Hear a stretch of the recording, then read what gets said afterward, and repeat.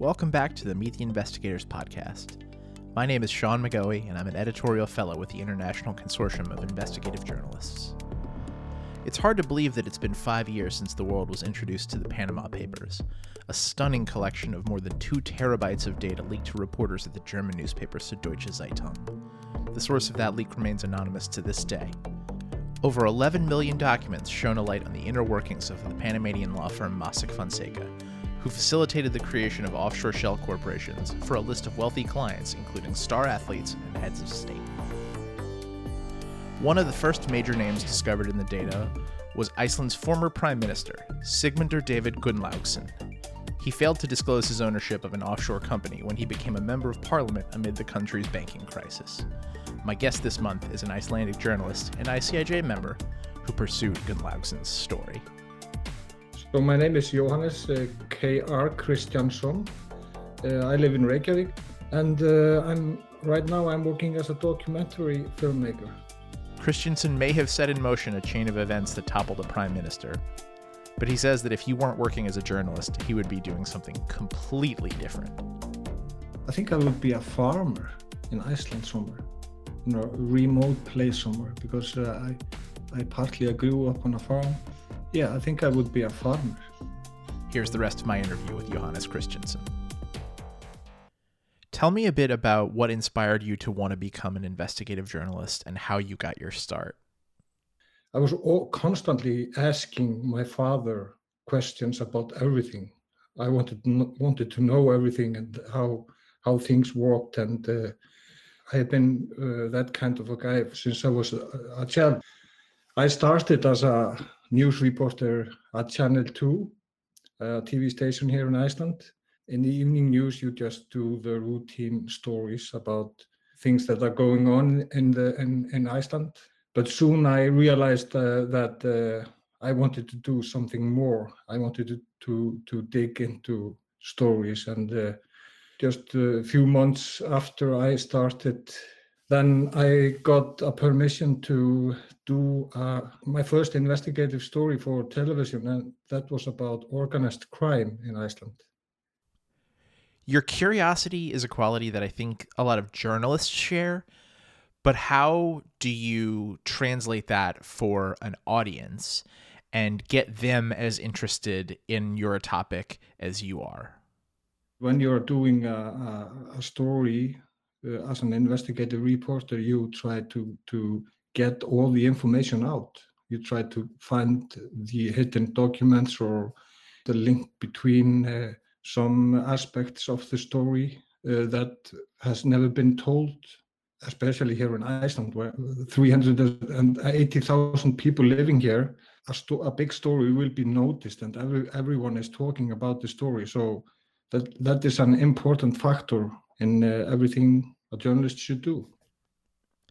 Complex stories based on government documents can sometimes be a little dry and hard to follow visually.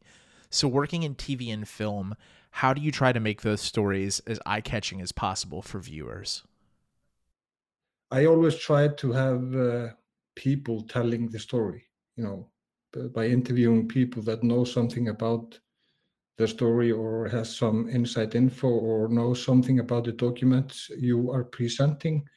The attention span for the viewer is better when there's some person telling you about what is on the document. So sometimes it's really hard to present a story if you only have the documents and you have to use graphic and you have to use voiceover. Then people can fade out easily. The Panama Papers stories all around the world were based on complicated documents. But in Iceland, there was something else that caught the world's attention. A made-for-TV moment in which the country's leader stumbled his way through a disastrous interview. I have always given all of my assets and that of my family up for the taxes. So there has never been any of my assets hidden anywhere. What was it like when you first learned that there was a link to the then Prime Minister of Iceland, Sigmundur David Gunnlaugsson, in the Panama Papers? I remember where I was because I was sitting in my car when Marina Walker called me.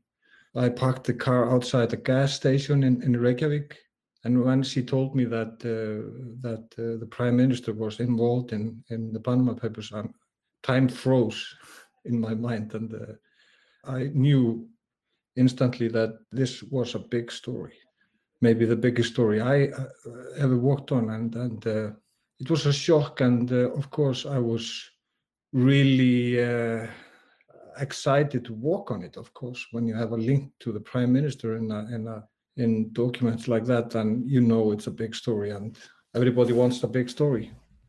The documents showed Gunnlaugsson had an interest in an offshore company called Wintris, but such a revelation is only the beginning.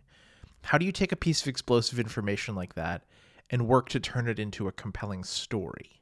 In the first months of the work on the Panama Papers, I just tried to get every document related to Wintris and the Prime Minister. And when we were sure that we had found every email and every document, then we started to tell the story.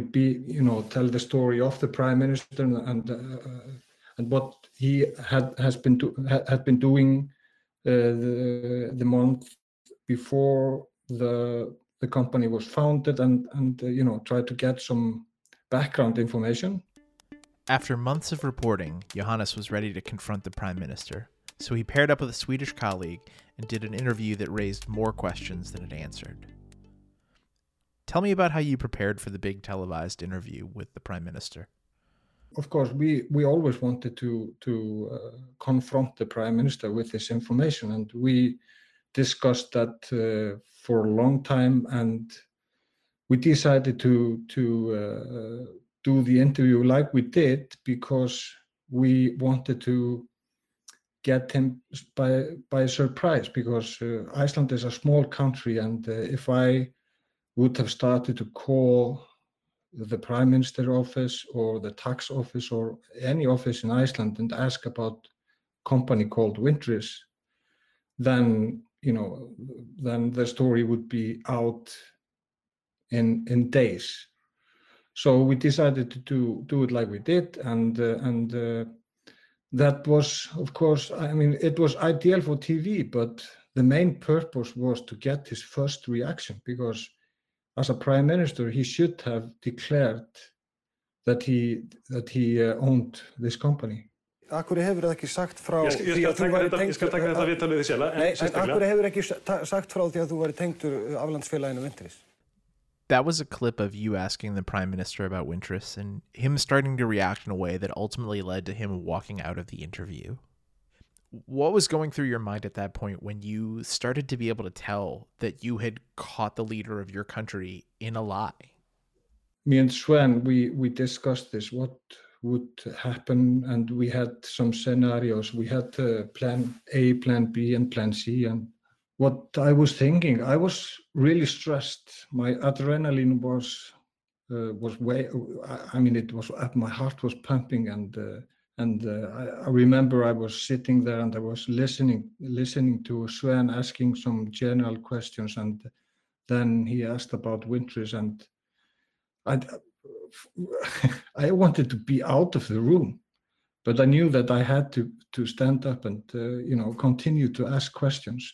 And right after the first question, I asked the Prime Minister, and his answer, he just wanted to walk out and he didn't want to answer. Then I knew we were doing the right thing, because he was not doing the right thing. He should have answered all the questions. But it was a stressful time. That stress is actually exactly what I want to ask you about. You've mentioned that in a small country, word gets around very quickly. So in order to conduct an investigation like this, you must have had to maintain an incredible level of secrecy. Can you tell me about the loneliness and isolation that came with working on the Panama Papers? It's a hard question. Working on a story like this in Iceland, where if you go out, you always meet someone you know. I knew from the start that I had to be isolated working on this. I couldn't talk about the story with almost anyone. So me and my wife, we isolated ourselves because my office was at my home. I didn't have any other office. My mother-in-law asked my wife, "Why are you living with this man, Johannes? Because he's not walking anything. He's not doing anything." Of course, they didn't know I was working on the Panama Papers, and she couldn't tell them. So my mother and father-in-law, they really thought that I was just a lousy bum or something, not working on anything. But of course, when the Panama Papers was released, then they understood, and they were quite happy about it. But yeah, it is quite hard. Was there anything that helped you manage the stress during this time? I went to a summer house in my family to walk there, and I did go out for a walk. Yeah, that was basically the things I did. One of the results of the investigation was that Sigmundur Gunnlaugsson is now the former Prime Minister of Iceland, after thousands of Icelanders took to the streets to demand his resignation.